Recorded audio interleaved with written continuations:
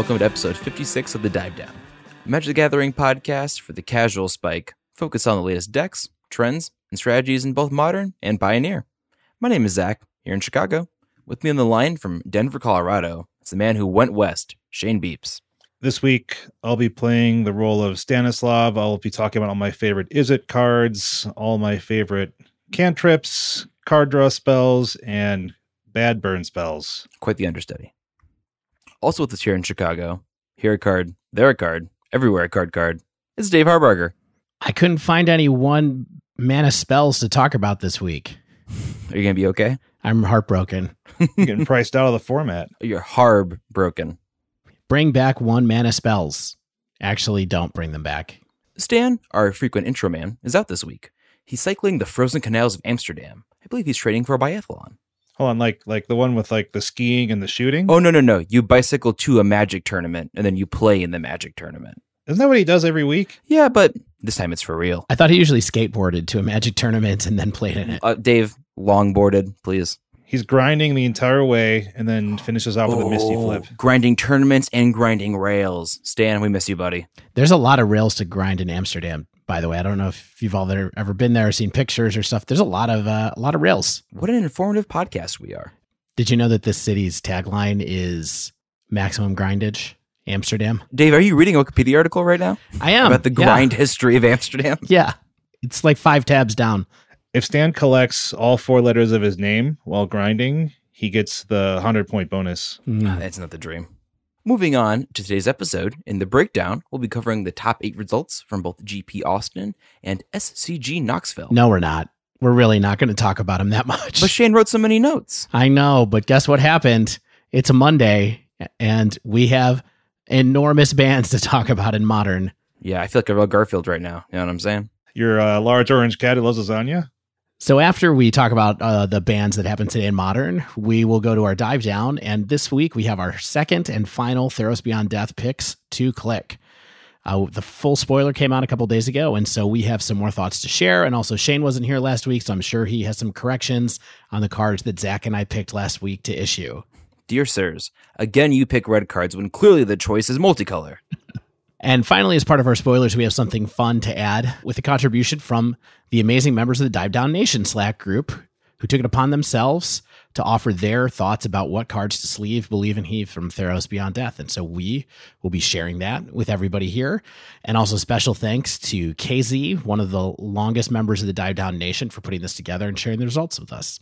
Yeah, along with awesome stuff like a insider survey that KZ puts together. We are always having awesome chat. Band Day is one of the best days to be in the Slack because the channel is just full of many people are typing kind of messages. I went to a meeting this morning at about 9 right after the band announcement came out and came back an hour and 15 minutes later and missed 300 messages in in the channel.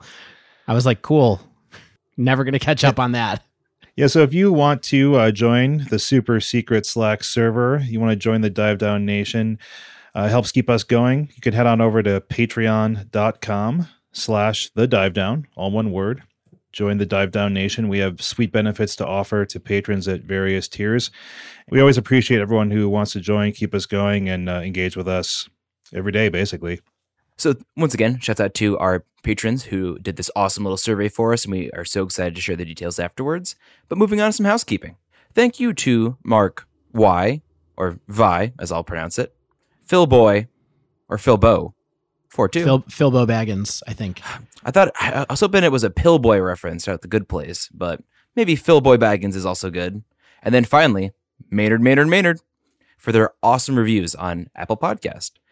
We're really appreciative. It helps people find the podcast, gets the word out about the questionable humor that we put out here. But thank you for giving us a review. It's really edgy for humor. Yeah, it's mostly me just saying Blake Bortles a lot. One of the reviews was a few laughs and a few groans, and I felt very noticed in that review.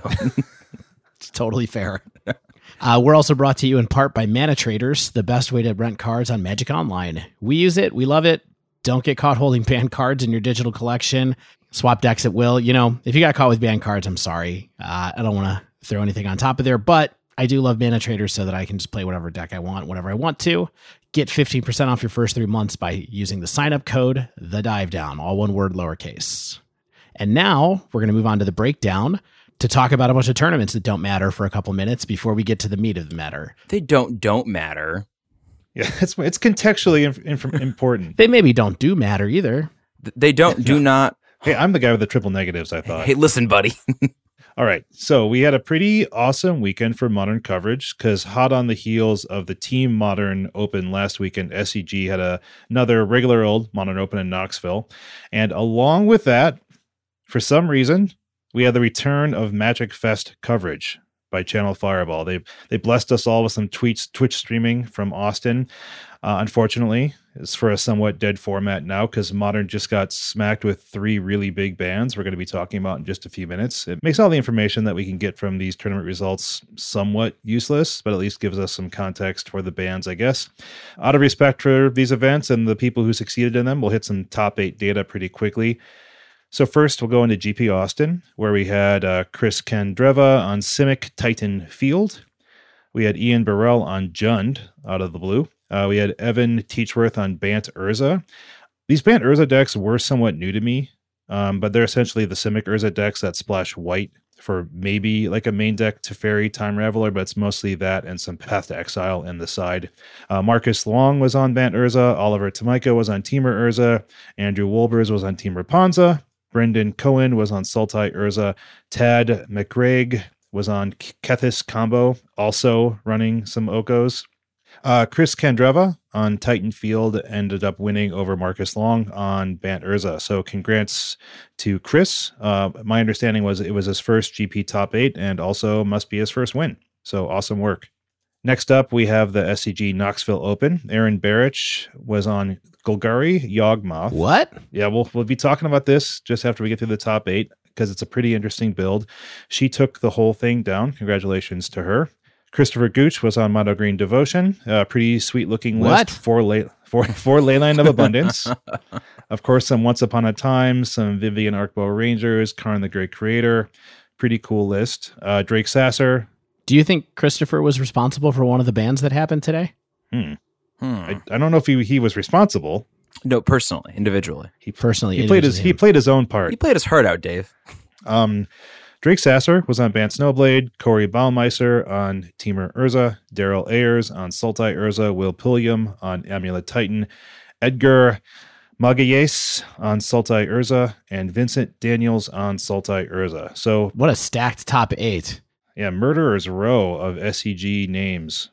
I saw somebody tweet that 4 of the people in this top 8 made the top 4 the week before in Columbus.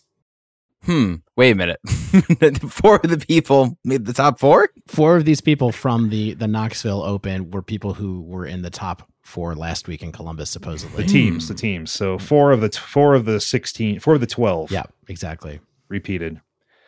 Pretty dope. We got a lot to talk about in a minute, but I think before we move on to the massive changes that happened in the modern formats Monday morning, we need to stop and talk about one very cool new deck that appeared this weekend, and that's the deck that was called Golgari Yawgmoth. Now, we're not talking about Urborg, the Tomb of Yawgmoth. We're not talking about the Will of Yawgmoth here. We're just talking about Yawgmoth himself. And that was the deck that Aaron Barich was playing. And she explained how the deck operates. It's also a deck that Tom Ross was playing at this tournament and was playing, has been playing online a little bit. So it's something that's been brewing here and there over the last couple of weeks. But everybody's been paying attention to Urza for so long that nobody's been paying attention to his nemesis, Yawgmoth Thran Physician.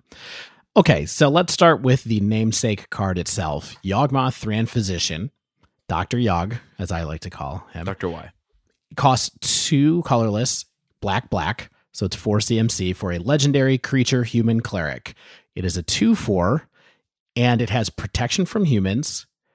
The next ability it has is pay 1 life, sacrifice another creature, put a -1/-1 counter on up to 1 target creature, and draw a card. And then the last ability it has is black, discard a card, proliferate. So it's kind of a dense amount of abilities on there, but basically what you do with this deck is the core of the deck is built around using Yawgmoth Thran Physician in conjunction with creatures with Undying.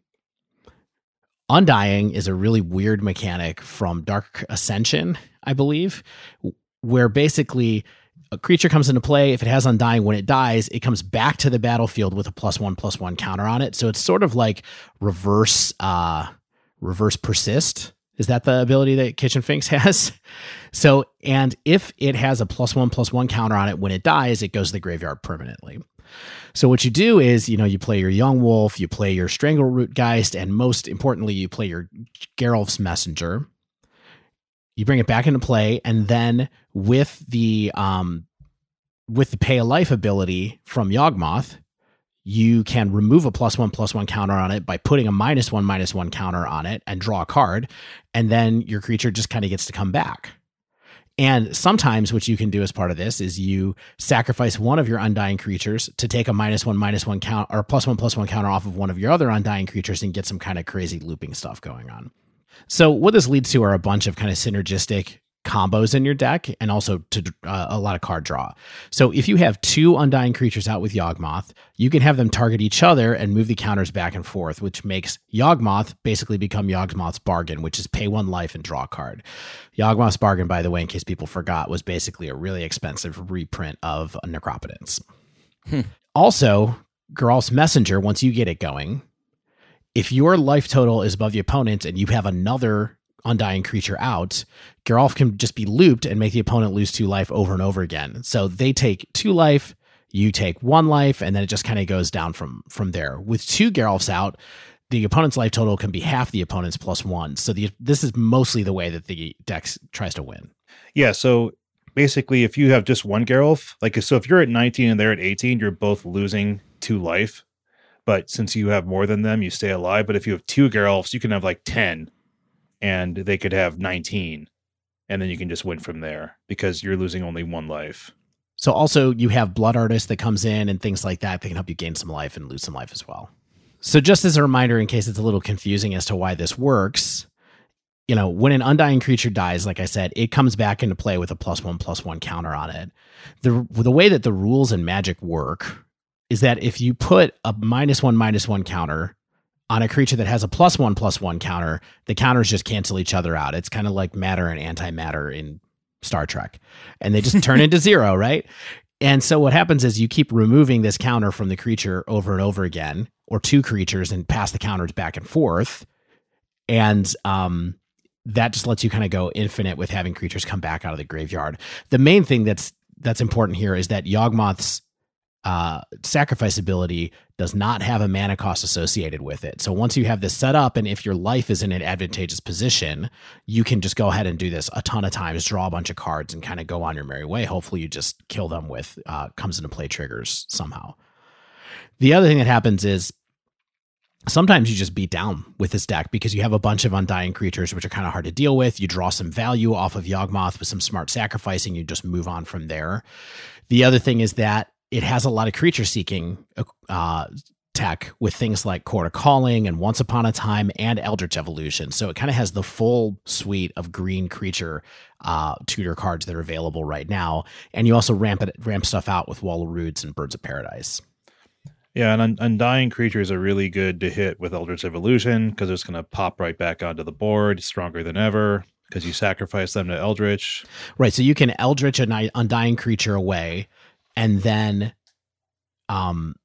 get Yawgmoth, right? And then potentially kill your Bird of Paradise to get the first counter off of your Undying creature and maybe get going with a bunch of stuff like that. So it's definitely a cool deck I'd like to try really soon. It totally missed all the bans. So I think it's possible that it's still going to be powerful. Yeah, if we count up our top 8s, going back to those really quickly, in our final Oko Watch segment. Oko Watch 2019 to 2020, we hardly knew you. We see 26 copies of Oko in the top 8 at Austin and 20 Oko in the top 8 in Knoxville, which kind of leads us neatly into the banned and restricted announcement. Zach's favorite day. I am overcome with joy. Zach got 3/5 of what he was looking for today. I have shed my earthly coil. I have lost my latest, and by that I mean I put it into an EDH deck. But ultimately, I am elated. Opal, shattered. They have banned Moxed Opal. Oko obliterated. Oko's gone. Latest, locked out of the format. We have seen 3 cards gone. Non-joke format. Mox Opal, Oko, the 3-drop. Prankster? Trickster? What's his name? Oko, 3 of Crons, gone from the format. And then, perhaps the most mysterious or out of left field pick, Mycosynth Latest, also banned. The only card I've ever owned banned from Modern. That's shocking. That's the only card you've ever had that's been banned? I have had Ramanop Ruins banned in Standard when I played that in Standard, but that's hardly the same thing. Wow. All right, well, let's motor through a little bit what WotC said about these particular bans. I think we all kind of know what was going on. Maybe we could spend a little bit more time on the lattice one, but so the usual stuff, they gave us some explanation for what they're doing, and base Simic decks using Urza have, of course, been at the top of the competitive Modern metagame. They say they're getting the most 5-0 trophies. They have a non-mirror match percentage of over 55%, getting in that high 50s that we know is a danger zone. Of course, also, they have a winning matchup against 9 of the other 10 most popular competitive decks, which says that metagame can't adjust on its own. What was that deck that was okay? I'm guessing Devoted Druid. Guessing. Yeah, they didn't name it. I would love to know what deck is the one favorable matchup. Because, hold on. Does this mean that they consider there to be 11 tier 1 decks? I think maybe they did, yeah. Okay, that's interesting to read. We'll see what happens tomorrow, but I mean, it was just a nice number there. Probably 9 out of 10 sounds pretty dramatic. I love 11. I think they started with the meta share and kind of went, hey, deck number 2 in meta share, are you winning against it? No. Deck number 3, no. Deck number 3 meta share. They had to go all the way down to deck number 10. Black Red Goblins is just crushing it for whatever reason. So, and they said the cards that are strongly contributing to the high win rate of these decks are Oko, Thief of Crowns, and Mox Opal. So let's go into Oko, right? WotC says it's the most played card in competitive Modern. About 40% of decks in recent league play and tabletop tournaments have Oko. It's a lot. And so that, it has the reducing metagame diversity issue and diversity of gameplay patterns issue. And so they wanted to weaken Urza decks and other top decks that are just shoving Oko in there. They are banning Oko, Thief of Crowns. There you go. I think that this was pretty hard to argue with. I mean, everybody has kind of said for a while that Oko's showing up too many places. I think we've all seen the myriad of decks that it's been jammed into, and love the card, hate the card. It's tough when it's showing up in 40% of decks, and things like meme decks like Mono Red Burn plus Oko are out there 5-0ing occasionally as well, just for the lulz. Zach, what's your take? I mean, I've not liked this card since the very get-go. I'm happy to see it go ultimately. We'll have to see how things adjust. And I had made the comment, I think even last episode, about how I wasn't seeing that much Oko in my local scene. And, me and Stan said there were a few players.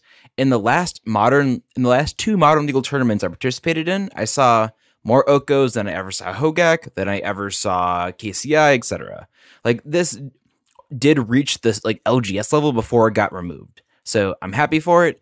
I'll look forward to seeing where the meta evolves. I think this is only a net positive for Modern. Sure. Unfortunately, I think you're right, even though I have a playset of them and I liked playing with the card. In your basement when you did? Yeah, mostly online this time, but... Oh. What's interesting to me about Oko is that I think high-level players kind of liked it because it was very much a place for people to kind of showcase their skill level. These near mirrors where their deck building nuances and their gameplay is kind of what led to a win. But I think for the majority of the player base, Oko was kind of seen as like a boring nuisance that consolidated strategies and they were so powerful that there was little choice but to play those strategies. And so I think that losing Oko is going to bring back a wider variety of play at the LGS and the tournament level, which then trickles down to the LGS level, I think, in a lot of ways. Yeah, I think it's interesting. We talked about this a couple of times over the last month or so, where innovation was happening, but it was all finding ways to warp existing archetypes into being able to run Oko. And so basically what's happening is that everybody's running the Oko sub game, right? Like if my plan doesn't work, then I've got Oko as a backup, and it's enough to kind of win me the game or stall the game long enough for me to be able to do what I got to do to win with my main plan. And so that was kind of interesting to watch happen. I always think it's interesting too when big when pros are kind of like, but the deck building nuances were so great. And it's so tough because, you know, the weird thing about Magic is that we have people who are super pro level participating with people who are total amateurs all the time, right? And oftentimes they end up playing against each other. And so it's hard to be kind of like, oh, I love the fact that you only cooked this souffle an extra 3 minutes and it put the perfect crust on the top when everybody else is just like, I freaking hate souffle. Yeah. You know, so it's an interesting dynamic that we have with this game. No, totally. And like the similar thing where it's like, this is like actually a 360 gram vinyl and like the sound quality is unparalleled. It's like, I don't like free jazz music. I don't know what you want me to say to you right now. Yeah. Please take this John Zorn record off. I will do anything for you to get this out of my sight. One final parting thought with Oko is that Evan Irwin today tweeted the number of days that Oko was legal in each format. It was legal for 45 days in Standard, which is wild, 6 weeks. It was legal for 73 days in Pioneer, and then it was legal for 101 days in Modern. Not even 3 months in Modern. And 2 of those weeks were over the holidays where there's not really a lot going on, you know? So, wow. We hardly knew ye. Moving on to a band that I have longed for since I traded my playset away for $40, Mox Opal is gone from the format. So to quote Wizard of the Coast, our data indicates that removing Oko alone would still leave Urza decks in a dominant position in the metagame. We considered options that would further weaken Urza-based artifact decks, while still allowing for decks based around that general strategy. Ultimately, we determined that banning Mox Opal was the correct option. Hallelujah. I've talked about this before. Any broken artifact-based deck in Modern always has this card in it. It is appearing time and time again when people are doing things that push Magic to its very edge and really break the game. That being said, I don't think Affinity is like had to be banned or had to be hurt in this way. I think that was a fine deck, like I mentioned before. We'll see if any sort of artifact aggressive build can still exist. I'll be surprised, but it's not impossible to me. But this card going is shutting off a lot of broken decks, but sort of taking a few casualties along with it, a la Faithless Looting. Yeah, Mox Opal probably should have seen a ban a few years ago. It's just been living on borrowed time for an awfully long time. And WotC made this ban now to weaken these Urza decks because I think they assumed that when this happened, Urza would just come back and be the de facto best deck around, the combo Thopter Sword, Urza type deal. But I'm not convinced that Mox Opal being gone is enough to really keep Urza from being still a really solid deck. I think we'll have to see what things end up looking like. But largely, like you said, Zach, it's the 0 mana cost. It's the fact that there's so many enablers to get artifacts back out of the graveyard. There's a lot of weird loops that can still generate mana. It's just a card that can do too much, and fast mana in general is something that is better left out of most formats. So probably time. So let's talk about Mycosynth Lattice now. Let's. So here's what WotC had to say. Lastly, we'd like to take this opportunity to address another problematic interaction between Karn the Great Creator and Mycosynth Lattice. All right. Very interesting way that they brought up this statement where they're kind of like, while we have the microphone, we just have one more thing to say. No, sorry. I know it's your turn next. I have one more thought before I leave. Yeah. It's like Steve Jobs walking off stage and he reaches in his pocket and pulls out Mycosynth Lattice and rips it up and then walks off. Looking for this? Whoa! So what they said really was decks featuring this combination often win in other ways. The deck building cost to include this interaction is low, causing it to show up more often than as fun and competitive play. As a result, we are going to ban Mycosynth Lattice. The primary motivation for this last change is the unfun play pattern. We also intend for this to be a small but meaningful balance change to Eldrazi and other Tron decks. We feel this is warranted based on popularity and strength of those decks in the metagame. So this one to me was really kind of surprising, but I was pretty stoked about it, honestly, because I just have always felt like there's something different about this combination where it just was kind of like you feel so helpless and you literally can't do anything, but you also don't always lose right away. And so sitting there just totally locked out of the game is really awful. There's no way to come back from it. It makes everything in your deck worthless. It just felt like a real really kind of unfun thing to be on the other side of. And the bigger problem with it was, and I know this has gone out of vogue lately, but for a while there, it was popping up in all kinds of decks, right? Sure. There was a Ponza deck the other night that was running, or in the Grand Prix, that was running the Karn package as part of its too. Karnza, yeah.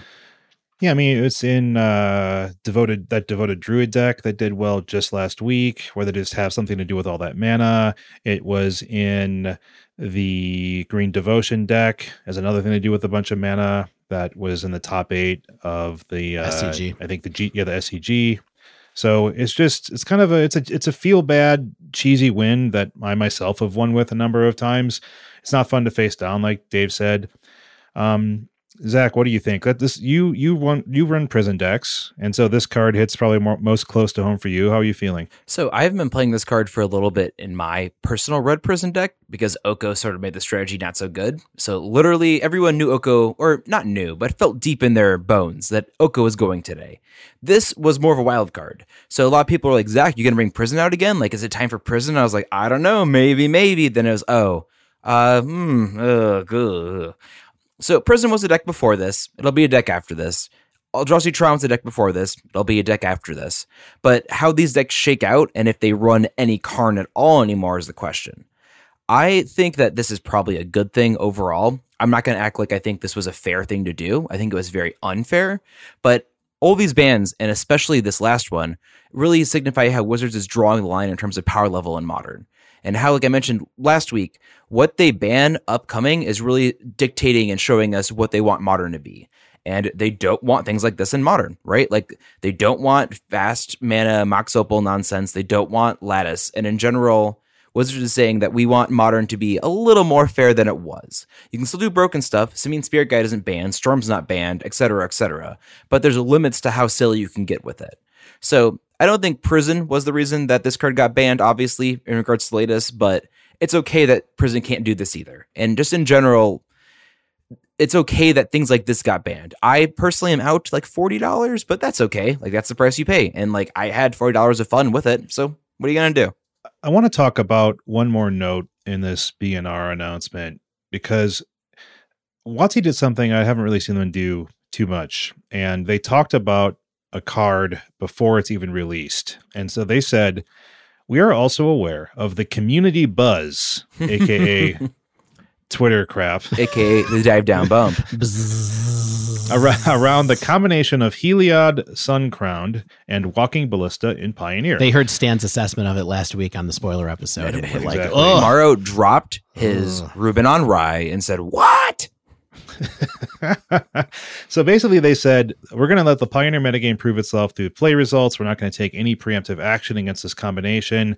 If after the Pioneer Players Tour and Grand Prix tournaments, those are coming up in February, the results of league and tournament play bear out that this combination is a long-term threat, we'll consider changes at that time. So they went on record to say, hey, look, we're not going to take preemptive action against this combo, which I thought was kind of fascinating. Like, it's already on their watch list. Is it something that they missed in development, or are they just kind of saying, hey, look, we hear you, we're aware of this, we'll see how it actually happens in real life? I prefer this method of communication, quite honestly.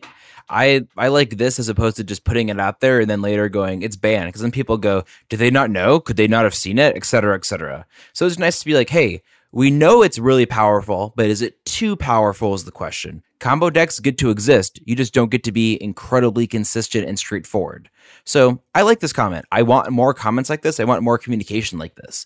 I like to know what they are aware of because I think it helps inform speculation and future decisions on my part. I also think that part of what they're trying to do is let people know that they're not terrible at their job. Right, that they're like, hey, we get it. By the way, yeah, we're not dumb. We get it. We make the cards. We make cards, and we make good cards, and sometimes good cards are good with other good cards. It's called the combination. Yeah, we know them better than you. You know, is I think part of what they're trying to say. So I thought from that messaging aspect, it was kind of interesting as well, because that they were kind of going on offense here a little bit. Mm-hmm. All right, so I think we should just spend a few minutes talking about what we think is going to be better now.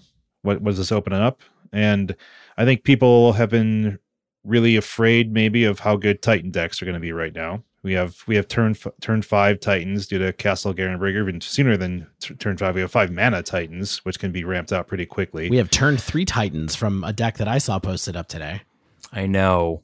I think that other mid-range decks are probably going to be a lot better. They can run Thoughtseize and Land Hate and not automatically lose just the sheer value that Oko and Urza offer.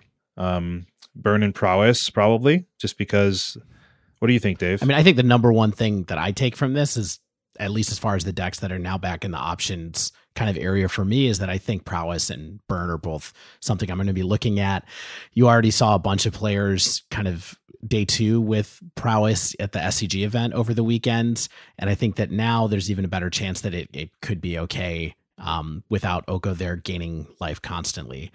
I also feel like there might be a little bit of a chance for Stoneforge Mystic to reassert itself as a sort of option for non-green-black mid-range decks. Oko sort of, in my mind, took that slot over from a few of those decks, in particular things like the Bant control list that got popular for a little bit. That was just kind of blue-white control running Oko and Icefang Coatl. You know, that could stay a Snowblade kind of deck, which has also been a little bit popular lately. Blue-white control might go back to a just blue-white deck that's running Stoneforge Mystic instead as its kind of finisher. And so I think that there's a chance that Stoneforge comes back a little bit now. And I'm not sure if that's going to have it take a top slice of the metagame, but I think, you know, without Oko there's a good chance that Batterskull is still good. What do you think, Zach? Anything you're looking at, or you think that's going to be something that you want to keep your eye on for playing in a league? Sure. So I'm going to echo what Dave said, and I think that definitely burn aggro decks are going to be good. So I think that I have 2 tidbits, and that's either 1, go fast, or 2, come with Disruption Pact. Because I think that right now we're in a place where you either need to race or then like say, whoa, hold on, my thing now. So I think Blood Moon is really, really well positioned right now, maybe more so than it's been in a really long time. If we see a meta where there is a lot of Titan and other big mana decks around, Blood Moon's good, but you do need a quick Blood Moon sometimes. So that's not an all the time thing, and you know you can't disrupt it, and Magus is better sometimes, but in general, if you can mess with people's lands and can do it in a way that also furthers your strategy, I would do that and consider doing it main board. That's why I'm here to announce that in my mono red Prowess deck, I'm going to run 4 Simian Spirit Guides. There now. We go. You gotta be fast. Cool. Yeah, we'll see. All right. Awesome. So they banned. We talked about it. And a certain someone, maybe on this call, lost 1K in risky speculation. I was told they were good bonds. Your bonds went bad too? They were tied up in Okos. They're all elk futures, Dave. What can I say? That's too bad. The market was hot, and I was hot. Yeah, didn't get out in time. All right, so we're going to take a quick break, and when we return, we will finish our Theros picks to click. So stay with us.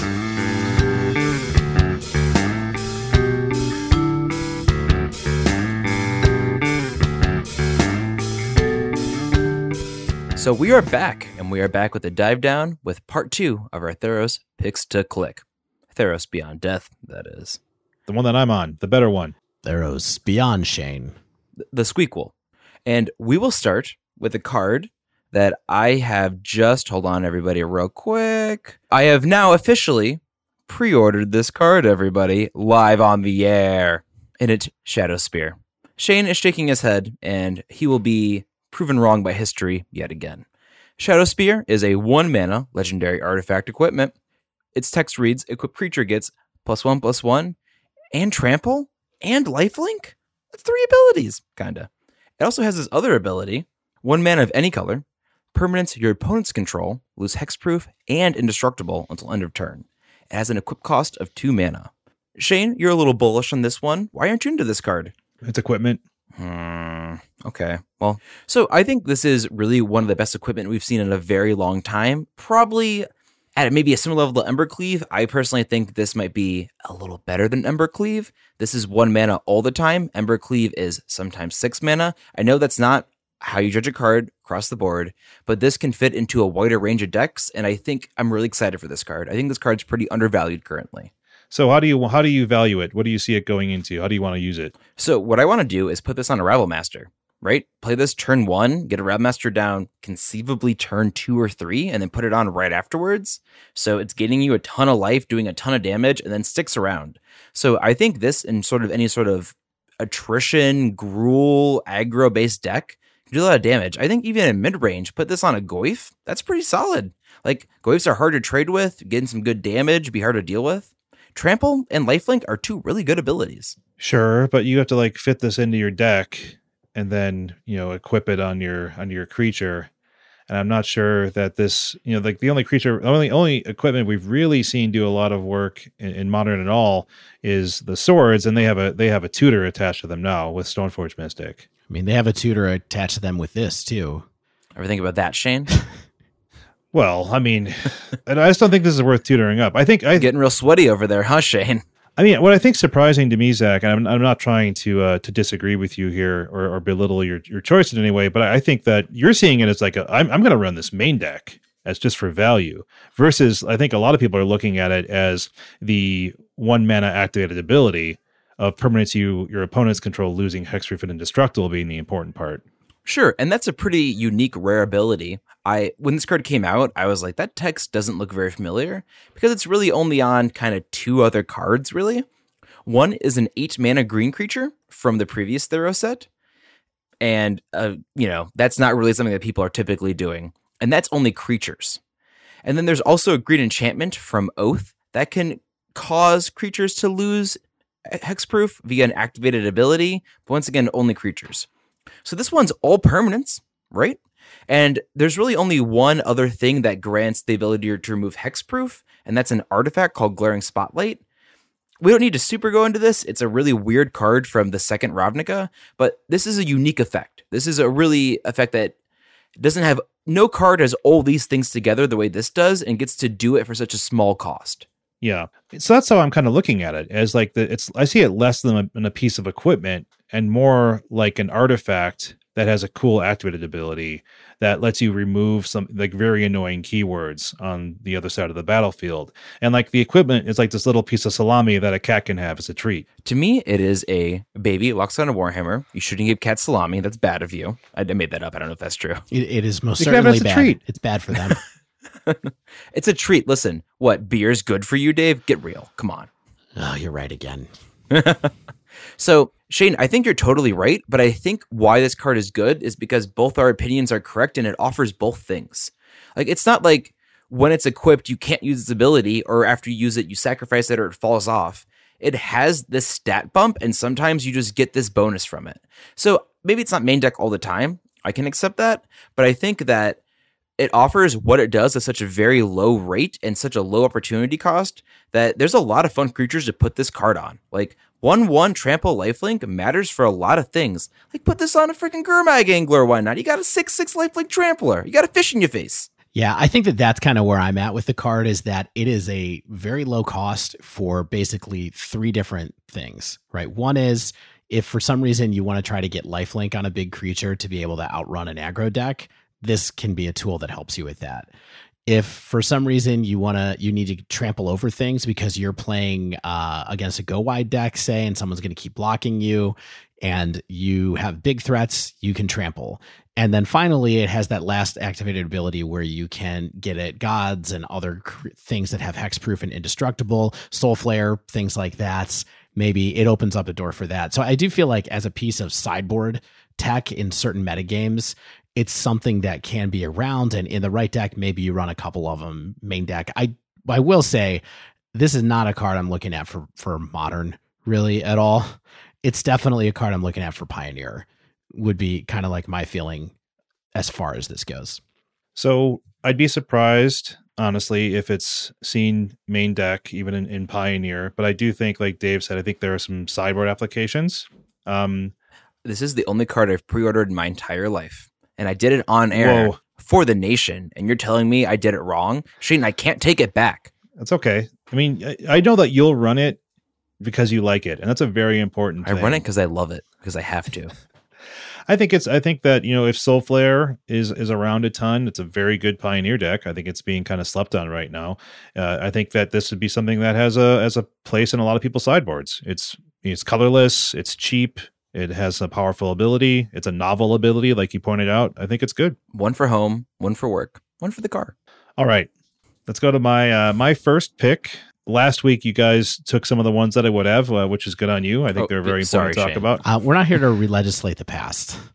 Okay. I think a card that people are kind of sleeping on is Nylea Keen-Eyed. Okay, she is a 3 and a G for a legendary enchantment creature god, 5/6 power toughness, indestructible. As long as your devotion to green is less than 5, Nylea isn't a creature. Creature spells you cast cost 1 generic mana less to cast. Her activated ability is 2 and a G. That's it. There's no tapping, anything like that. Reveal the top card of your library. If it's a creature card, put it into your hand. Otherwise, you may put it into your graveyard. And so I think that she's being a little overlooked right now, but that she fits right in to the green-based creature decks in Pioneer. Because those right now are primarily mono green Stompy, mono green Devotion, right? And so if you're keeping close eyes on Pioneer right now, you may have noticed that Stompy is an up-and-coming deck. It has as much meta share as like Is It Phoenix and Sultai Dredge right now. So it's a popular strategy. It's doing well. Stompy is really creature-based. Devotion leans more on the finishing power of like the walkers like Vivian, Arcbow Ranger, and Nissa, who shakes the world. So first takes on this. What's your guys' initial reaction? I was surprised when you had this on the sheet, and I'm very looking forward to being convinced by this is good. I'm sure you know more than you're way more plugged into Pioneer than I am. I really just jam mono red decks and tune for what I see, and I think you're a little more plugged into what's going on.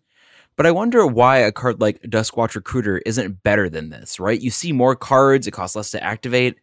Is it that they're often a god and that the draw effect happens to be secondary? Weirdly, Duskwatch Recruiter, when it's flipped, also reduces your cost to cast creature spells. But this does both, you say. Yeah, it's a total package. It's the fact that it's indestructible. It's the fact that it's easily becomes a creature with the really low devotion of only being 5. Not with Shadow Spear out, it's not indestructible. Now with Shadow Spear. Now with Shadow Spear activated.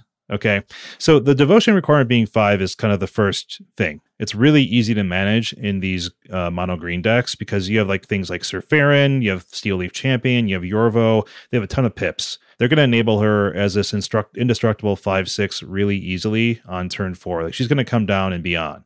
Here's one thing that I think is a little weird about this particular point with this card is that she does not reduce the casting cost of a lot of cards in the deck that she wants to be in because there are so many green pips. I thought the same thing as well, but there are a lot of colorless pips still required. What's the math, Shane? Run the simulations. Calculate for me. So she also synergizes really well with the Nykthos mana you have available to you in these decks. So like in a even a reasonable case scenario, you can really imagine using your activated ability a couple times in a turn. You're digging for more creatures or you're filtering your draws. You want to keep building up your board and applying pressure when you're ahead. And that also really meshes nicely with that cost reduction on the creatures because then you can just deploy your hand onto the battlefield when you want. And so the main consideration, of course, is what is this going to replace in these style of decks? I think in mono green Stompy, the 4-drop right now is Surak the Hunt Caller, and he's a 5/4, can give haste to a creature if you have more than 8 power on a board, right? I think Nylea can have some space alongside Surak in that 4 slot, offers some ability to recover when you're behind, better than a Surak can, filters the top of your deck in longer games. Surak really continues that snowball, right? Like when you're ahead and you're going to stay ahead with a Surak on the board. But I think that Nylea is probably a little bit better in more situations than a Surak is. It's interesting. I have played against this mono green Stompy deck online in Pioneer a few times, and every time that I've lost has been because Surak comes down on turn 4, gives some creature that was on there, sometimes a 3-drop Ronus, haste, and they just beat me down. Sure. So I've been convinced that this card can be turned on an okay amount, can be activated into creature form, can really dig in Pioneer. Why is it main board over this card though? Because I feel like Surak is a little more aggressive and able to get in there faster. Why would you want maybe a slower, more value-based card? Because I think when you're ahead and you have a Surak down, then you're already ahead, right? Like it's gonna finish games off in ways that you might not with Surak out. But I think that when you're ahead, Nylea is also good. But when you're behind, or a parity, Nylea is going to be better because she lets you draw for more cards, get more creatures out of your deck, cast them more cheaply. You can use all that mana you have available to you. If you're at a board stall, you can keep going wider around them while you have your indestructible, 5/6 out. I think that's really good. I just think that it offers flexibility and late game power. And also if, let's say control creeps back up again, you want something that can help you recover from a sweeper in ways that, other cards like Surak aren't going to do that for you. So I think it just offers a lot of flexibility and fits in the game plan in every way I can imagine. I don't know if she has as much of a space in the devotion decks because Nylea has to compete with Vivian and Nissa. It's a tougher battle. Nissa's phenomenal. I don't think she's being replaced. Vivian might shave a couple of Vivians because she's not awesome when you're behind. But I think that, like I said before, if you're ahead, keeps you ahead. If you're behind, catches you up, breaks parity. That's kind of the card I want to be playing on 4 in a deck like this. I mean, I think the biggest thing for me when I'm listening to you talk about this is the interaction between Nykthos and the activated ability. Because even though you could do the same thing with Duskwatch Recruiter at a cheaper mana cost, because it only costs 2, I still think that the fact that this is indestructible and sometimes turns into a pretty big threat. I mean, a 5/6 is big. So I think that that's pretty has a lot of potential in that sense as well. These decks aren't really my jam, so it's a little hard for me to react too strongly to it, but it did look a little clumsy to me at first. But I think it's a powerful card, and definitely being able to draw and filter your deck is important. So the card I talked about first was the card I was excited about for Modern. Shane's card seems like it's for Pioneer. Dave, what is the card you want to talk about? The card that I am going to talk about right now was picked by our patrons in the survey that we talked about earlier as the number 1 Theros Beyond Death card for Modern. People expect it to be great. I think it could be, but I have to be honest, I have no idea how to use this card properly. And that card is Underworld Breach. So let's talk about it. Underworld Breach is 1 generic mana and 1 red mana for an enchantment that says each non-land card in your graveyard has escape. The escape cost is equal to the card's mana cost plus exile 3 other cards from your graveyard. You may cast cards from your graveyard for their escape cost. Helpful reminder text there. Then the last line says, at the beginning of the end step, sacrifice Underworld Breach. So what does this card really do? What does it do? Well, in my mind, it's part of this august tradition of cards like Past in Flames and, wait for it, Yawgmoth's Will. Dave, when you put that in the notes, I was like, what does that do with August? It's January. It's August. It's winter in this hemisphere, sir. Yes. And I know what you're saying. Yawgmoth's Will is one of the most powerful cards ever. Right? Sure. Sounds good to me. It's a good card. My older brother told me that. But pretty much, I kind of think Underworld Breach is too, as long as you enable it in the right way. Now, there are a lot of kind of kludgy and weird ways to enable it. The first one that has been circulating around online right now is that you can have Underworld Breach basically go infinite with everybody's favorite broken artifact, Grinding Station. This combo has been noticeably weakened by the ban of Mox Opal. I have not seen the math or the numbers crunched about what this deck does after that card is banned. I've heard that Mox Amber might be similar, but... Yeah, I think that you're totally right that maybe this was the one pre-ban they wanted to make before Theros came into the format. They're like, we're good with Heliod and Walking Ballista, but we cannot let Underworld Breach and Mox Opal coexist. Run the simulations. I need at least 5 pivot tables that pivot into a different table that are going to show me how this card is not that broken in the end. Yeah, I mean, I think it's interesting that this combination is hard, right? So Grinding Station is a card that costs 2 and taps for a player to mill 3. It also untaps whenever an artifact comes into play. So if you can get it out with an artifact that costs 0 and taps to sacrifice somehow, like a Mishra's Bauble, you can infinitely tap and untap Grinding Station, mill your whole deck away, and then potentially find a win con from there. Now, the math works out exactly. So what you're really doing here is building up a bunch of storm count. And then hopefully, I guess you have Grape Shot in your hand, or you have a way to bring Grape Shot back from the graveyard and be able to cast somebody and kill them that way. Definitely the type of combination that's been weakened with Mox Opal exiting the format. Like Zach said, maybe Emery plus Mox Amber is enough to get something like this going still. I first saw this in a post by user Academy Ruins on Reddit, by the way, just to give credit where I first saw it. Not my design. Channel Fireball also published an article where no less than Frank Karsten had some options for Pioneer with cards like Hidden Strings, Chronic Flooding, or Diligent Excavator and Mox Amber. So a whole bunch of other kind of cards to help enable the mill and also kind of do things like that tap and untap your lands when different permanents come into play. I honestly think that Underworld Breach could be run in Storm, in Modern Storm, as a bit of a Past in Flames number 5 or a hedge against the surgical extraction type of effects if someone happens to be playing those, so that someone can't take all your Past in Flames, because that's pretty important. Past in Flames, grab all of them? Wait, what is this card in here? Why is it only one of? What is this? Why is it foil? Yeah, right. You're going to cut to it every time. I mean, one thing that's interesting about this particular thought is like the flashback cost of Past in Flames is actually kind of a big barrier to the turns when you want to go off with Storm.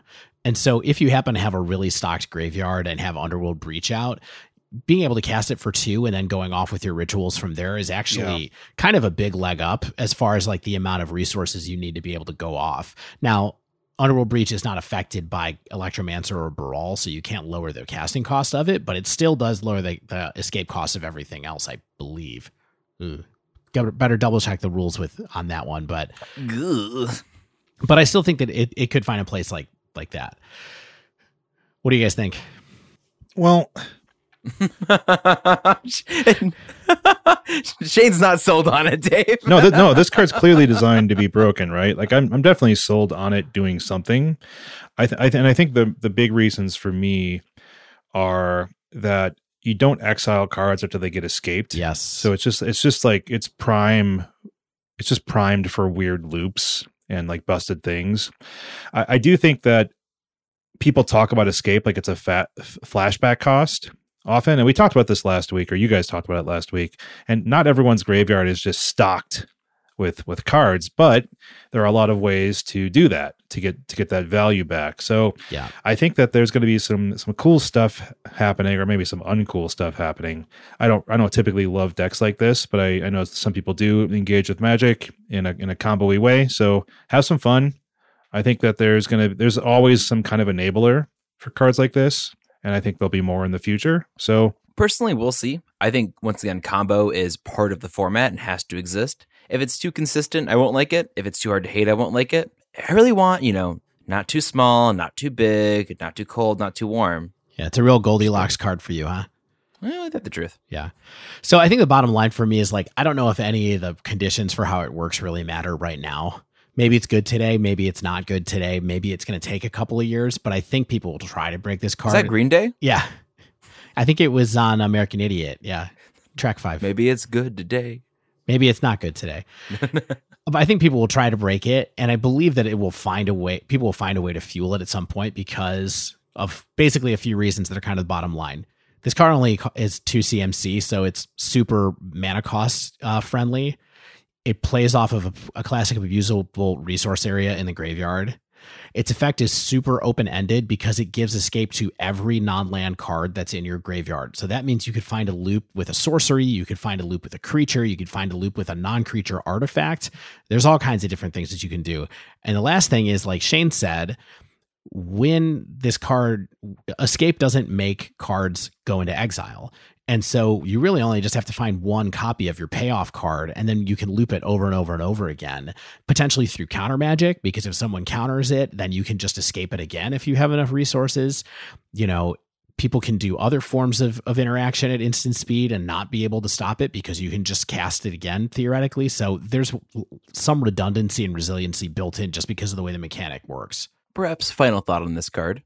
Do we think this or a card from the Heliod combo gets banned first? Well, my take is that I don't think Heliod's good enough. So I don't think I mean, across formats. We'll say across formats. I still don't think Heliod's good enough to get banned ever. So we'll see. But do you think this is? Well, okay. So I would choose this maybe 2 or 3 years from now.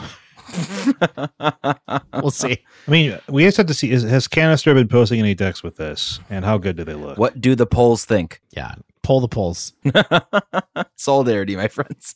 I think this card has I'm going to get broken written all over it. It's a question of when, I guess, would be the point. Terrific. Moving on to our maybe second tier or second podium for clicks to pick. We have Galicia of the Endless Dance. Red and a green, that's 2 mana, for a legendary creature satyr, 2/2. She has haste. Other satyrs you control get +1/+1 and have haste. Okay. Whenever you attack with 3 or more creatures, you may discard a card at random. If you do, draw 2 cards. Zach, first I have to say, the red-green mage inside me loves that you picked this. I also love the weird art of this card. She is so hyped. I love how hyped she is. She looks like someone who's having a really good time at Pitchfork. She's having a good time. There's wine and it's daylight. There is some really weird stuff in the background. Like you've never gotten day drunk on wine at like a Roman festival in the woods. Yeah, Pitchfork. Yeah. Listen, yeah, in the bro, background is Jens Lackman on one stage and Douglas Boros on Park another. a few times, okay? So, Zap, you're going to have to sell me on it, though, as a card. Okay, so I think the first line of text, the second line, really, that says, other satyrs you control get +1/+1 and have haste, that to me is in italics. That is flavor text. That is not mattering to me as an individual. What is mattering is this other ability here, that is, when you attack with 3 or more creatures, you may discard a card at random. If you do, draw 2 cards. And this is cool to me for a few reasons. Number one, I think that it's cool for our Tarka red or really, go fast red-green wide decks to have a way to refill their hand. I like that. I like running this alongside Rabblemaster. That's a cool image to me. I want to do that. But I like this card for Pioneer more than anything. Absolutely. And a thing that I like and a thing that I've mentioned a few times is there's this thing I've referred to as like the Scred problem, which is where your tier 3 deck needs like a 1 or 2 cards to get really good. And you get that card, but it turns out it enables like a whole busted thing. It's like Arkham's Astrolabe, I was real excited for Scred, but then it turns out it just means that like Urza and other decks just have really good mana. Turns out, makes better decks better. Turns out, if only it was a snow to activate, but we don't get into that right now. But because this card has a at random in its discard cost, I think that's going to be cool because I think it's going to allow it to, if it sees play anywhere, really shine in these like sort of, Bushwhacker, Surge, dump your hand, play Tarka's Command type decks in Pioneer. So the fact that you can't consistently use it to discard cards that you want into the graveyard and enable things, but rather it's like, sure, I don't have a card at all, I'll draw 2, this is terrific. Or like, yeah, ditch this land, 2 pieces of removal, amazing. I think that the way they templated this is really cool and intentional, and I'm putting this as pick to click because I hope that this empowers the red-green archetype within Pioneer. I mean, I love the shell that you kind of put it into. Here's Zach, the one that with the Surge with the Goblin Experienced Bushwhacker or whatever the name of that card is, along with Burning Tree Emissary and stuff like that. Seems like a great place to put this card.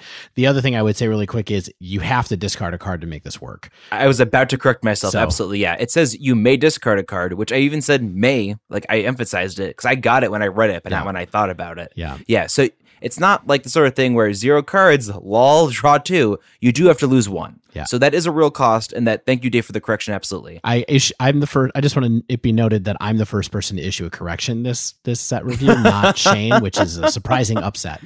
I had a correction about what you call a deck name, which is not really the same, but yeah, absolutely. So I think there's power for it there, but you do need the ability to like have dead cards or like, I have a cycling land, we're going to get rid of this, right? Stuff like that. Like the deck has to be built in a way where you can really get a little extra oomph out of this, but I think it's not very hard to put it in that red-green shell. Yeah.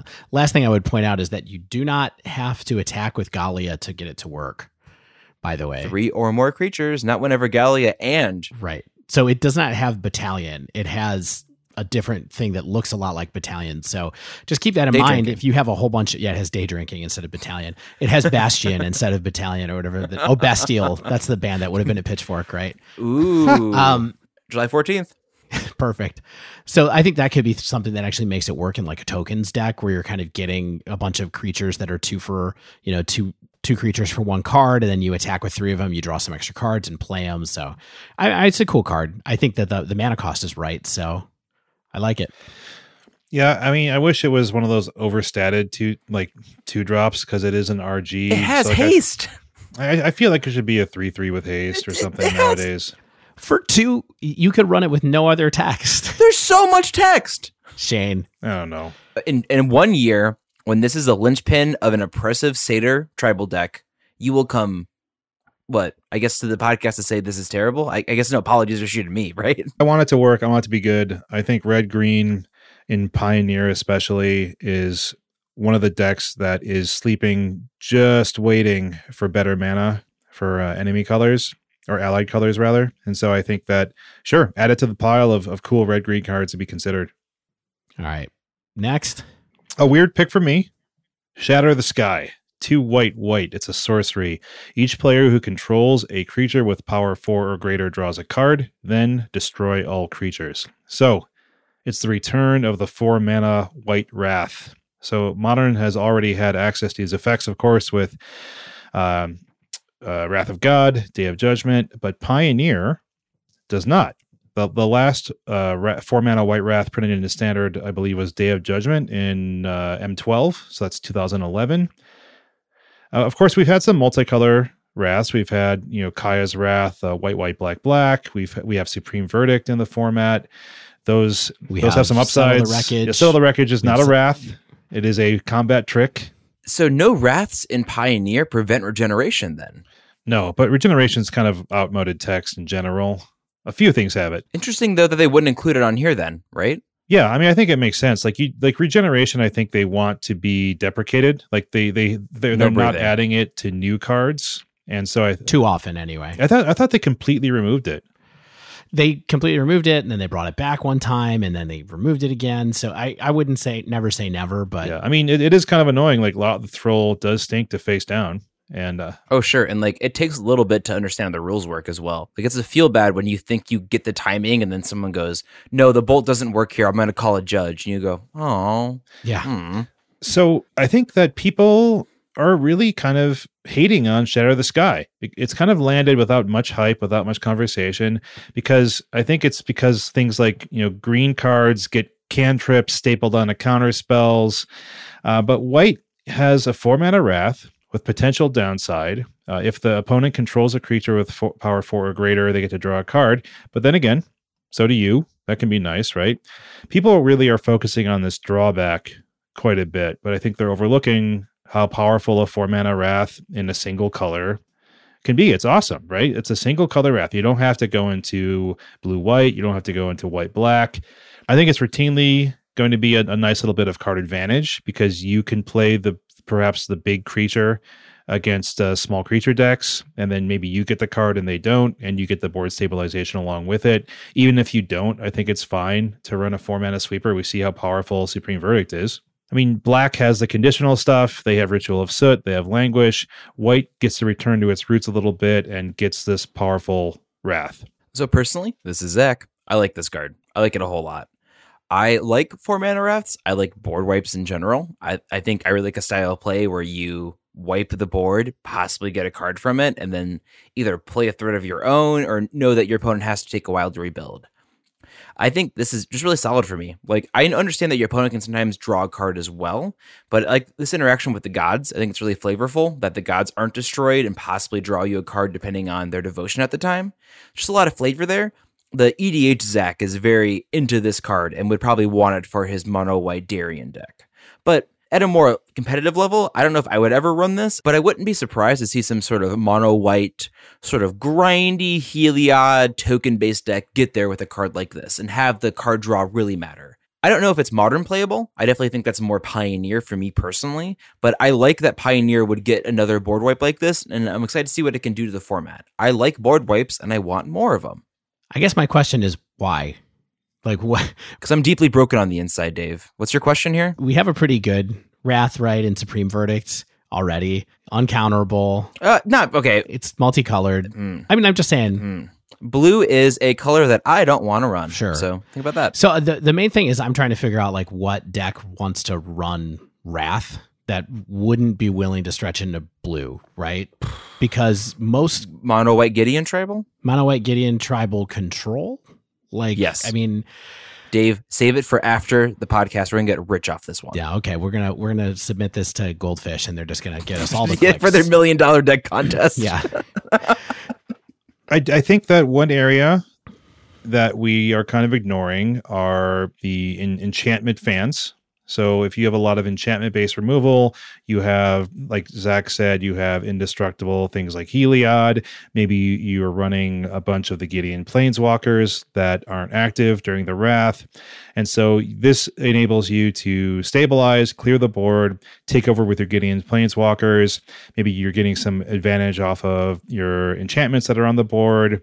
I think that it fits into a style of deck that a lot of people want to be good without having to do multicolor, or maybe they want to run, let's say, white-green, because you're the crazy people and they don't want to have to go into white-blue right now just to run the sweeper. So I think that it just lets people focus on either a single color or not be Azorius and have access to a Wrath. And I think that it, one, also gets people back to what white is supposed to be good at, right? Which is unconditional cheap Wrath. yeah. I mean, I'm into that for sure, and I definitely am no brewer, so I could be wrong. It's just hard for me to imagine. I mean, we've been looking at Modern for forever, Yeah. right? And Modern doesn't have that many decks that want to run Wrath anyway. That aren't blue white, and so it's hard for me to imagine one in Pioneer that wants to run Wrath that isn't blue white as well. So, but look, I mean, I think I have a little bit of like cognitive dissonance around this card too, just because I feel like the upside, even if you draw a card off of it and your opponent doesn't, is kind of okay. But you love drawing cards. I do love drawing cards, but at the same time, I'm also looking at cards like Fumigate. I put in the notes and was like, I know this costs 5, but if I kill a bunch of creatures with this, at least I gain life and stabilize a little bit more. And so, and also there's a whole bunch of upside from Settle the Wreckage that you guys are kind of not recognizing either, because Settle exiles cards without targeting. Sure. And so you can Targets a player, though. You're right. It targets a player. It just doesn't target the creatures. So I think that there's upside to that too. And I'm having a hard time figuring out where this fits into a bunch of different things that actually have marginal upsides. Yeah. I mean, I like that you don't. Settle is a good card. I'm not here to argue that it's not. But people will hold back creatures, and people can play around to Settle ultimately. You can't play around a board wipe, right? I mean, I guess you can not play creatures into it, quote unquote. But when the creatures are on the battlefield, you can't play around those creatures getting wiped. So I get what you're saying, and like it does get creatures that are indestructible or other things like that, but Soul Flare is on my mind a lot. no, sure, absolutely. And I think Always that on my mind. ooh, baby. So I think ultimately what it comes right down to is that a card like this can exist in an environment alongside Settle because they fill two different holes. Yeah, I agree with that. Two different molds, Yeah. really. I mean, Settle's always going to be a 2 of, right? If there's a deck that wants to play this card, it's probably going to be as a 4 of because it's 4 mono of, white 4 of. or because it's white green. Like I Show said, me. if you're in white black, I think there's a good chance you're going to want to run Kaya's Wrath, even though the mana cost is very difficult. But Yeah. if you're white blue, you're probably going to want to run Verdict. But if you're white black or white red, white, here you are. Yeah. I just think that I like what this card says, perhaps even more than I think what it might do. I just like that Wizards is saying, I mean, I don't like that they're saying, here's your 4 mana white Wrath with a potential drawback, but I do like that they're saying, hey, we're going to give white a 4 mana white Wrath. We're going to start maybe costing things a bit more aggressively than they were in the past. We need to give white some power back. And I think this is one way to do it. I think that makes a ton of sense. So one last card to talk about deeply before we get going from here is Klothys, God of Destiny. My old friend Klothys. Klothys. Yeah, that's right. Me and Klothys, we were in college together. We drifted apart, but every once in a while I'll see them around or get a text and I go, you know what? Klothys is all right. Yeah, you were hanging around with Xenagos too much, and I mean, I don't want to talk about those days. You know what I'm saying? Klothys kind of stopped calling. Revelin. Yeah. The Great Revel. I know. So Klothys costs 1 red-green. and it is indestructible, like all of the gods. It has that if your devotion to red and green is less than 7, it is not a creature. And it says, at the beginning of your pre-combat main phase, exile target card from a graveyard. If it was a land card, add a red mana or a green mana. Otherwise, you gain 2 life, and Clothes deals 2 damage to each opponent. So I just kind of realized all the monocolored gods, they have a devotion requirement of 5, and the multicolored have 7. Yep. Okay, cool. That's pretty normal. That's the same as the old Theros was as well. And Clothes is a 4/5 in creature stats. So I think this is a really weird card. Yeah. It's like a cool way to replace Xenagos, because if you remember, like, out of the whole pantheon, the red green god, Xenagos became that. I feel there was the temple where there was an empty throne in the first Theros set. Mhm. So we saw the red green temple, empty throne, temple of abandonment. yeah, Would that make sense? it was called Temple Because of it was abandoned? Abandon. That's not why. Because it was like having reckless abandon. Or because it was abandoned. The English language is a mistake. Moving on. Maybe it was sort of double. So this kind of reminds me a little bit of like the second season of Lost, when they started introducing other people who had been on the plane, where they're kind of like, Mr. Echo is a gem. exactly. Like season 2 of Theros opens and Heliod is like, hail and well met. Clothus, nephew I've known for many, many years. Yes, God of who has always been here the whole time. Story-wise, very, very strange, but it's a weird card. Oh, so Incredibly convenient. yeah, just standing right over here, we have this other god with like scales. Hands off frame. Yeah, come on in, bring your scales. I think this card is pretty cool and interesting, and it can do a few different things, right? So one is that it gives you this kind of interesting ramp moment where you can go from 3 to 5. Only really reliable in Modern and not really in Pioneer, because it's pretty hard to get lands into your graveyard in Pioneer, right? Yeah. You're running Fabled Passage and maybe a couple of other things to be able to get lands in there, and that's just really it. On the other side, it provides some cheap reach in the form of 2 life, 2 damage clause. So if you don't get rid of a card, then you get to nug somebody, and that's pretty good too. So I think that Clothes is a really interesting card that can do a few different things. One is that it can ramp you kind of randomly from 4 mana to 6 mana, because it costs 3 mana to play. And then it activates on the next turn. You will get to play another land to get you to 4 total mana, and then Clothes can kind of pop you up 1 more from there. So to 5, really. Let's do that math one more time. Yeah, so on turn 4, you can have 5 mana. Yeah, it's turn 4 to 4 you 5. can have 5 mana. Cool. So it's really only reliable in Modern, though, and not in Pioneer, because it's really hard to get lands into your graveyard in Pioneer unless you're running all the Fabled Passages and maybe a couple other things to kind of mill lands into the graveyard. Might be worth it ultimately. It might not be for Pioneer, but we'll have to see. You definitely get a lot more value off of fetch lands this way. The second thing that it does is that it gives you some cheap reach for 3 CMC in that form of that 2 life, 2 damage clause, so that you get to exile a card. Sometimes it's a relevant card. Sometimes it's just any card that you get to exile from the graveyard that does this kind of like a little bit of damage every turn, regardless of what happens. And finally, I think it has pretty reasonable stats for the CMC, but the problem is that the gold gods in Theros have a much harder time getting devotion turned on than the regular gods do, where quite often they can turn on with 1 or 2 other permanents in play. Clothes is going to take probably at least 3 other cards to be able to turn on and become a creature. So I think it's a cool card in the sense that it's like a Deathrite Shaman, right? It's a little value here, a little value there. But the problem is I'm not quite sure where you would play it, right? The card could do a lot for mid-rangey stuff in Pioneer, but there's almost no way to enable the mana ability in Pioneer.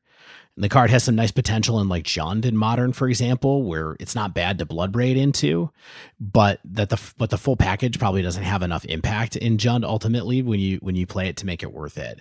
So I think it's a really cool design, but I'm not kind of sure where it goes from there. No, totally. I think this card's cool, and like reading over it, there's a lot of text and a lot of relevant text, but it doesn't go until its next turn because it's pre-combat main phase, right? So you can never really play it and then get the benefit unless there's some sort of weird flash build you have, in which case, good for you. But ultimately, maybe this card is some sort of Jund sideboard card, or I think it has a power, right? And maybe it's in like a 5-color Niv Pioneer or something. And who knows? I think this card has a lot of potential, and I wouldn't be surprised if it started showing up. But right now I look at it and go, this isn't a card I would play. Who's going to play this card? Yeah, I think it's a cool design, but I don't think it does anything too great for its cost. Like, I think the devotion is just really high, right? So like the devotion being 7, I think makes it exist as like a 3 mana enchantment that I'm not sure people would run as is, but it's an indestructible enchantment in a lot of ways, and it's not too unlike a Keranos to me from the old Theros set. So, Keranos, you would reveal the top card from your library, and you could deal damage if it was a non-land card. You deal damage to a creature or a player, so that's pretty flexible, right? But what Klothys is doing is saying, "Hey, I'm going to exile a card from a graveyard, and if it's not a land, which in Pioneer it would typically not be a land, you get to gain life and deal 2 damage." So in some ways, it's kind of like a little Scoos type effect, where you're controlling a graveyard and you're gaining some life, and your opponent's losing some life. So that's pretty cool. I think that's a neat effect, and incidental graveyard hate has proven valuable in Pioneer. Scoos is main decked in a ton of decks. Yeah, and also it's like you get this down and you can start getting rid of your opponent's mono black guys that come back from the graveyard or other things like that. Zach, I think calling it out as something that could go into Niv in Pioneer is actually pretty interesting, because there actually is no Gruul card in most of the Niv deck lists right now. It looks like that's the guild that they have decided not to play. Maybe. And I wonder if a grindy value-based card like this might fit into a grindy value-based deck like Niv. Yeah, it looks like some of them have Cindervines in the sideboard as an option. I love that card. I love that card. Yeah, absolutely. We did it. We found its home. Order 4 now. Everybody, please send checks to, once again, 2121 Dive Down Lane, Chicago, Illinois. 60420. So anyway, cool card. It scored pretty well on our listener survey, but it just feels like it's somewhat powerful and somewhat cheap, and so maybe it'll somewhat find a home somewhere. Yeah, it's a cool card. I think it's very novel, and novelty is the name of the game when it comes to Magic. That's right. All right, so those are our kind of deep dive cards from Theros Beyond Death. Of course, we had a few extra cards that we wanted to talk about, so we are going to try to do some lightning round spoilers of some other cards that piqued our interest. Not all of us might have something to say about each one of these, so we can try to get some more cards in, but let's go to the first one. Shane. All right. Thassa, Deep Dwelling, 3 and a blue for a legendary enchantment creature, God Indestructible. As long as your devotion to blue is less than 5, blah, blah, blah. At the beginning of your end step, exile up to 1 other target creature you control, then return that card to the battlefield under your control. You can also pay 3 and a blue to tap another target creature. It's a 6/5, pretty good body. I think repeatable blinking is really cool for a lot of cards. The most interesting and probably potentially not all that playable combo is with Master of Waves, because when you blink Master of Waves, state-based effects are not checked while he's being blinked or it's being blinked. So you just get a big old new batch of elemental tokens, and the old ones don't die. Sounds cool to me. Yeah, seems cool.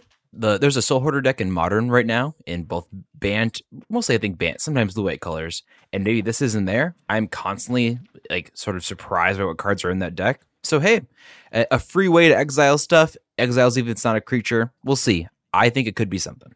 All right, the next card on our list is Dryad of the Elysian Grove. 2 generic mana and a green mana for 3 CMC total. Enchantment creature Nymph. You may play an additional land on each of your turns. Lands you control are every basic land type in addition to their other types, and it is a 2/4. So this is a card that lets you do an extra land drop and is also Prismatic Omen on a creature. Yeah, seems okay. And it kind of seems like they're trying to sort of have a fixed Courser of Krufix or something, or like an Oracle of Moldaya. You don't think this is better than Courser of Krufix? Well, it's different, right? Because you get the mana fixing. One's a Centaur, one's a Nymph. You're right. Yeah.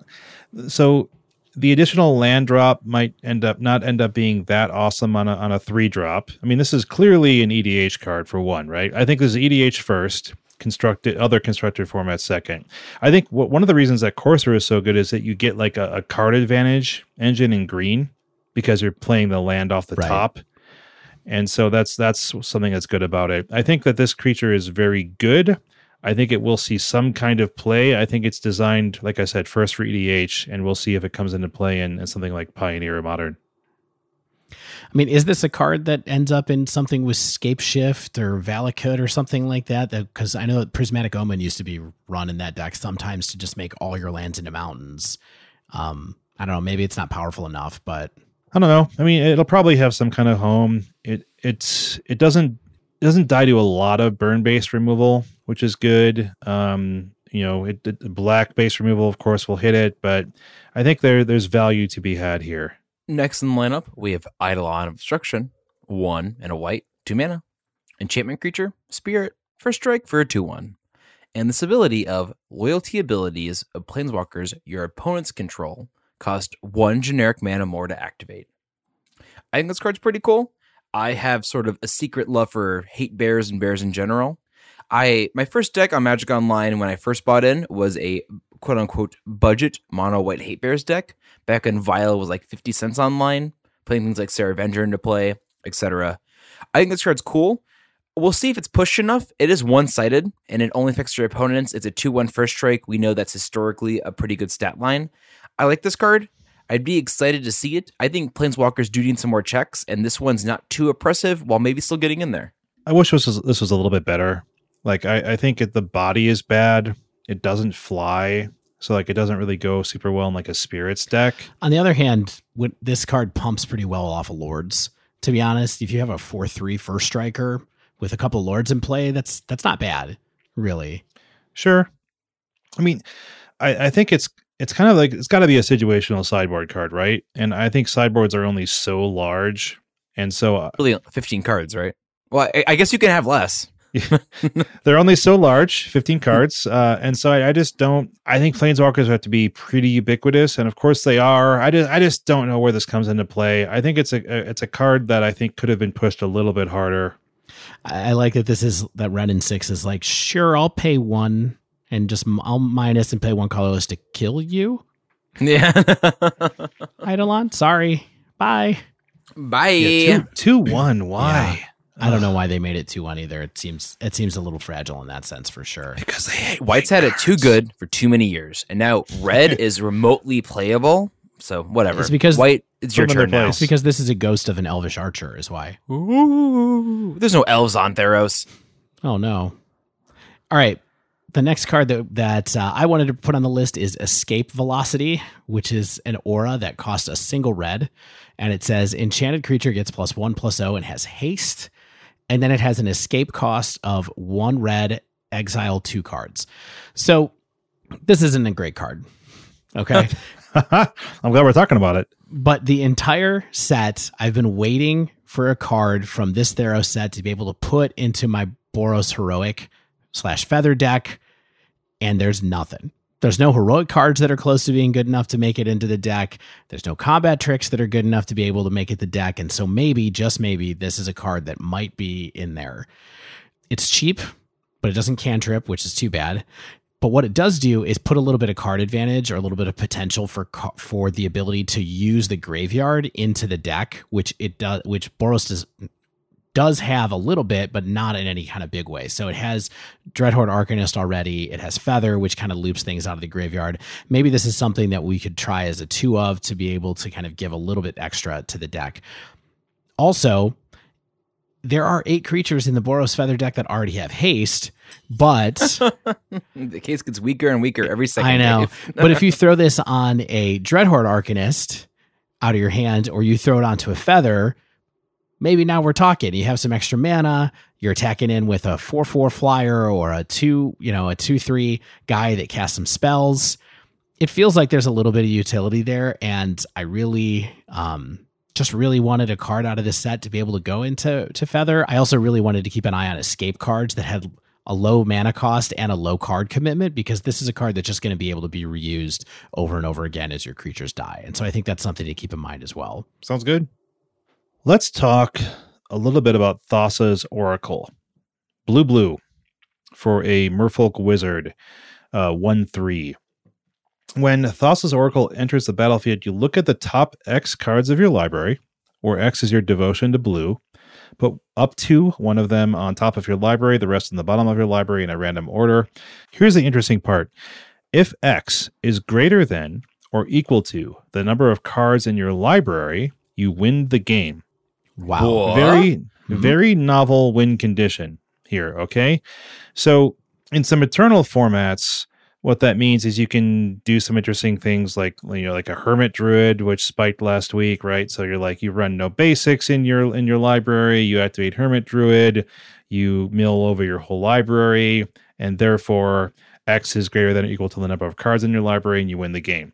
There are some other cards that also combo with this, but does this combo with anything relevant in Modern or Pioneer? That's the question.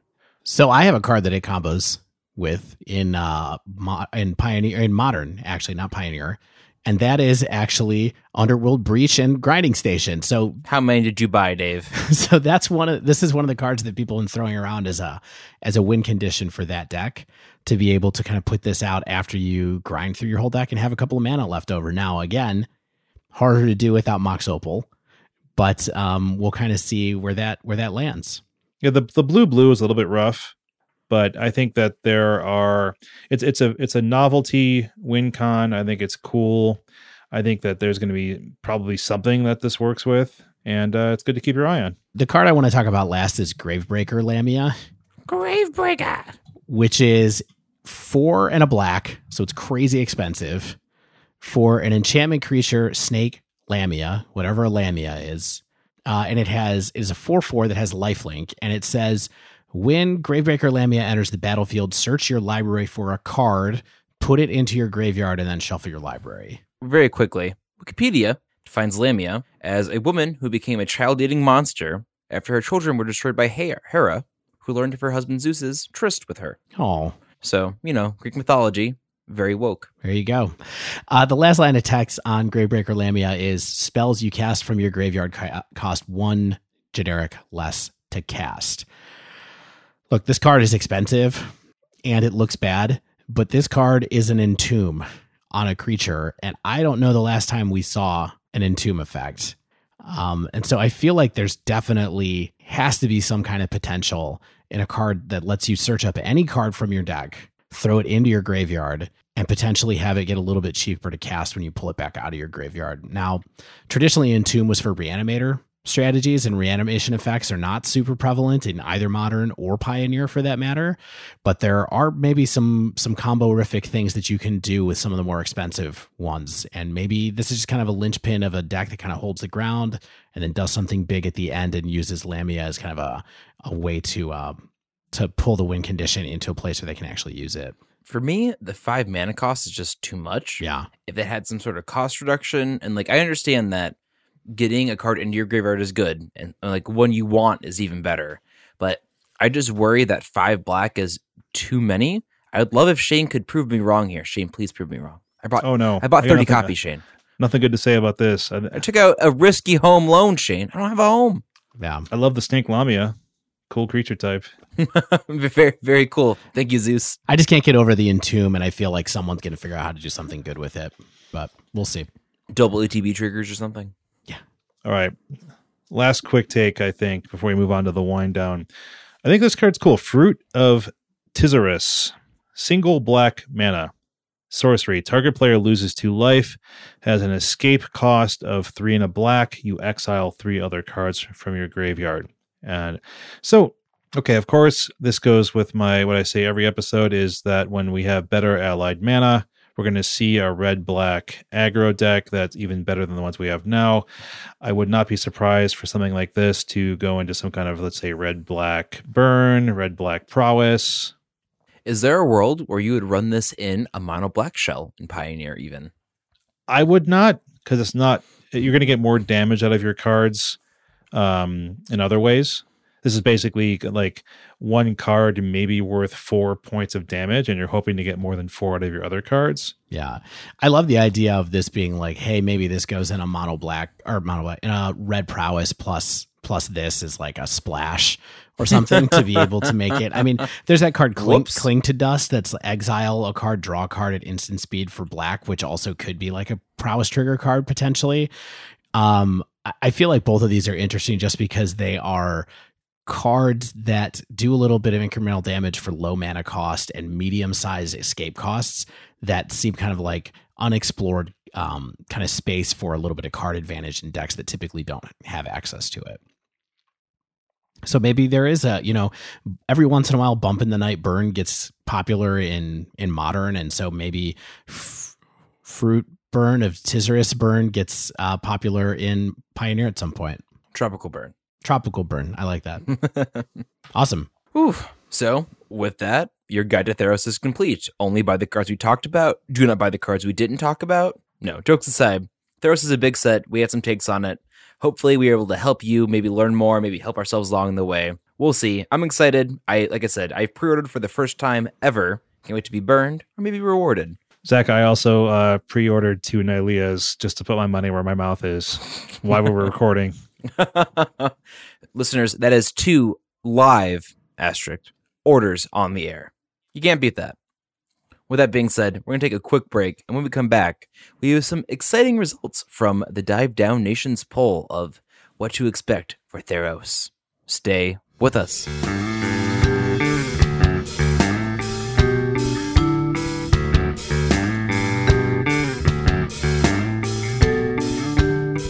Our listeners, our patrons, members of the Dive Down Nation are amazing, hardworking, kind, big-hearted, handsome individuals.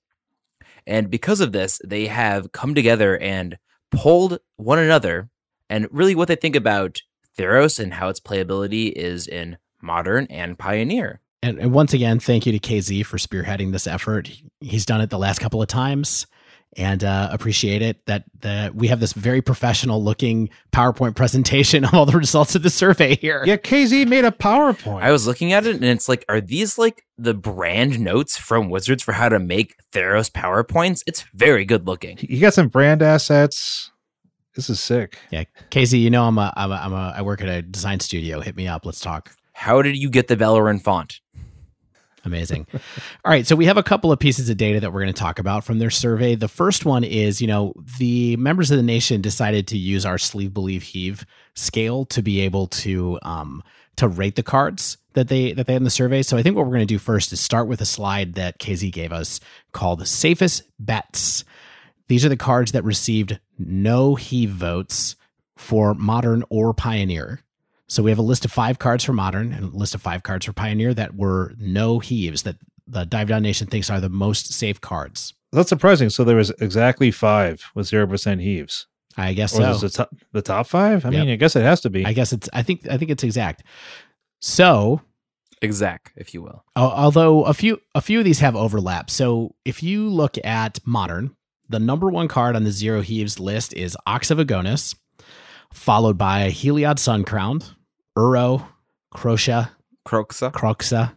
and finally Dryad of Elysian Grove. I'm a little bit surprised by that one because we weren't. I don't feel like we were super hot on Dryad. Yeah, the other ones on this list I feel like are the 4 solid mythics of the set, and they are 4 of the cards we talked about on the last spoiler episode. And I definitely feel like all of these cards are going to find a home somewhere, some more angrily than others.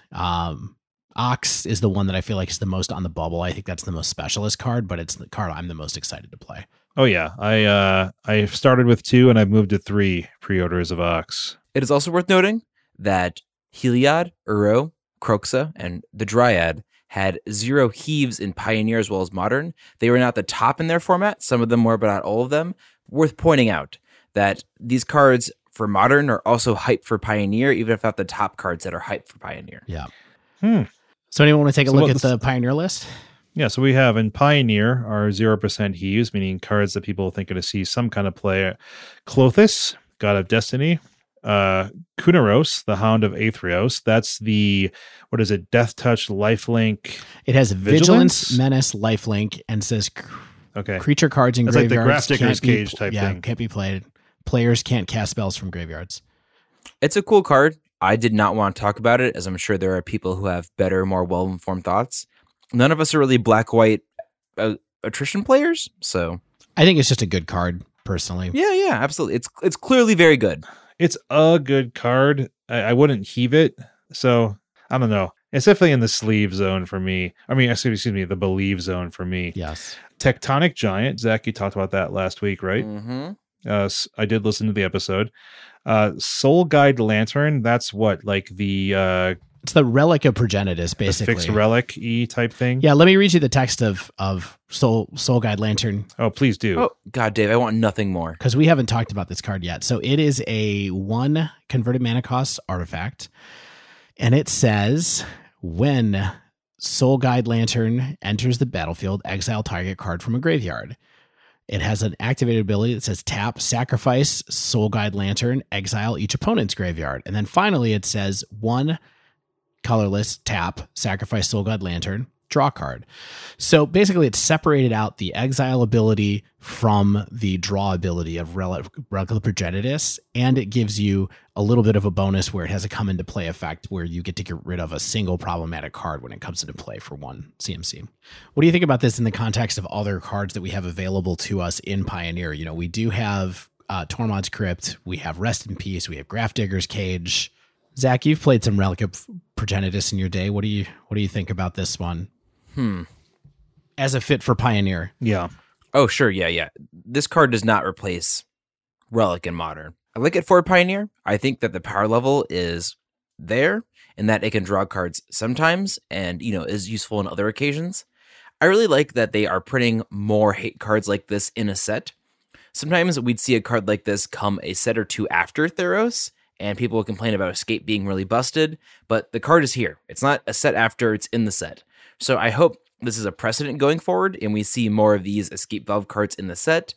This is cool. I would not be surprised to see a lot of play. Relic is a card that was on the fringes for a long time, and then people figured out that it was really good at what it did. So maybe, this card takes a little bit to catch on, but I would not be surprised to see this become just sort of a sideboard mainstay for a certain kind of Pioneer deck.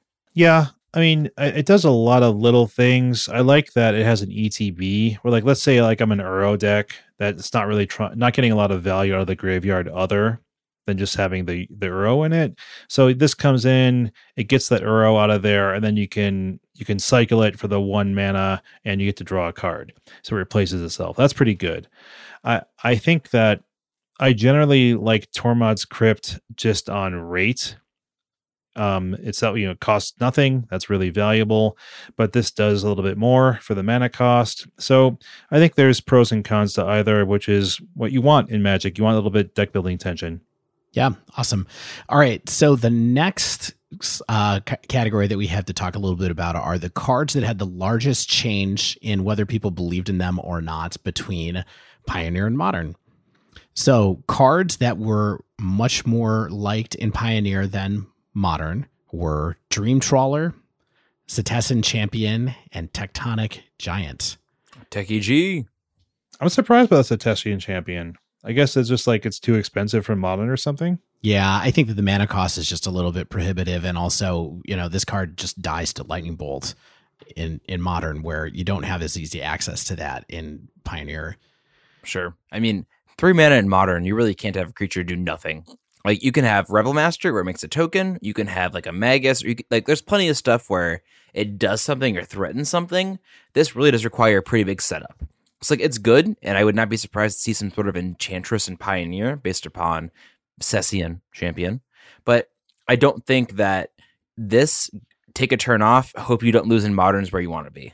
Yeah, the Champion reminds me a little bit of like a Monastery Mentor, right? Where you really need to untap with like a 3 mana card. I don't know. Yeah, sure. This one survives Wild Slash? Yeah, it does survive Wild Slash. You got that. Right. Thank you, Shane. Also Bone Crusher. Stomp. Can I talk about Dream Trawler for a second? Please do. So Dream Trawler is a really cool card. It's 2 white, blue, so it is 6 total mana cost. It is a 3/5 with flying lifelink, and it says whenever you draw a card, it gets +1/+0 until end of turn. Whenever it attacks, you draw a card, and it has an activated ability that says discard a card. Dream Trawler gains hexproof until end of turn, tap it. It's sort of like an Ojutai a bit. Yeah, is that you, Ojutai? Yeah, exactly. A little bit like Pearl-like Ancient? Yeah, but it has that activated ability where you can discard a card immediately to give it hexproof, where Why not? you can kind of keep this up and then draw a bunch of extra cards, and it attacks as a 5/5. And it has lifelink, which Ojutai doesn't have, which kind of made me do a double take on this as far as being like, can I stop running Lyra in my sideboard in blue-white control or what? Is this the out I need? Yeah, if this card did not draw on when it attacks. So I thought it ETB'd and drew a card, No, so we're it's gonna not drop all of this. Yeah. Once again, Pioneer over Modern, Shane. Yeah. So Cloud Blazer is better than this. Cloud Blazer is better than this? It's a No, 5/5 lifelinker when it attacks. And it has hexproof. Angry letters are being written as we speak. No, it's a cool card. I think it has some chops for sure as a finisher. Yeah. And there's Tectonic Giant, which Zach talked about last week. But I would love to verbatim say what I said last week. So everybody, just run it back. And then finally, the last category we were going to look at was the cards that were much more highly rated in Modern than Pioneer. And hey, it's two of my spoilers from the last two episodes. It's Ox of Agonis and Underworld Breach. They saved the real broken stuff for me in Modern. Yeah. Dave, red cards, Harbinger. Dave can get broken cards as a treat. Yeah. As a treat. Dave, graveyard cards as a treat. Yeah. Ox rules, Underworld Breach probably rules in a way that I don't like. So, yep. All right. Well, that's going to wrap up the time we have to go through the survey. Again, we just want to say we really appreciate everybody who took the survey and contributed these ratings, and also to Kevin for putting this deck and wonderful survey together. gentlemen, I wish I was with us 2 weeks in a row, but work happens. But that wraps up this week's show. If you haven't yet, make sure you subscribe to our podcast so you get the latest episodes as soon as they come out. If you use Apple Podcasts, please leave us a rating and review. We appreciate it. It makes us feel good about ourselves, helps people find us. If you'd like to submit a question to the podcast, pick our brain about something in Modern and Pioneer, you can tweet us at The Dive Down, all one word. You can email us, thedivedown@gmail.com. You can talk to us on Reddit. We're there every week. If you'd like to support the show, you can join our Patreon. We talked about this at the beginning of the episode, but joining at any tier gets you access to the super secret Slack server. We love chatting there, sometimes more than we should. You can find us at patreon.com/thedivedown. Of course, a shout out to Mana Traders for sponsoring us. You can sign up to Mana Traders using promo code TheDiveDown, all one word, 15% off your first 3 months of renting Magic Online cards. As always, special thanks to the bands Nowhere and Space Flood for letting us use their music. And until next week, get out there and go beyond death.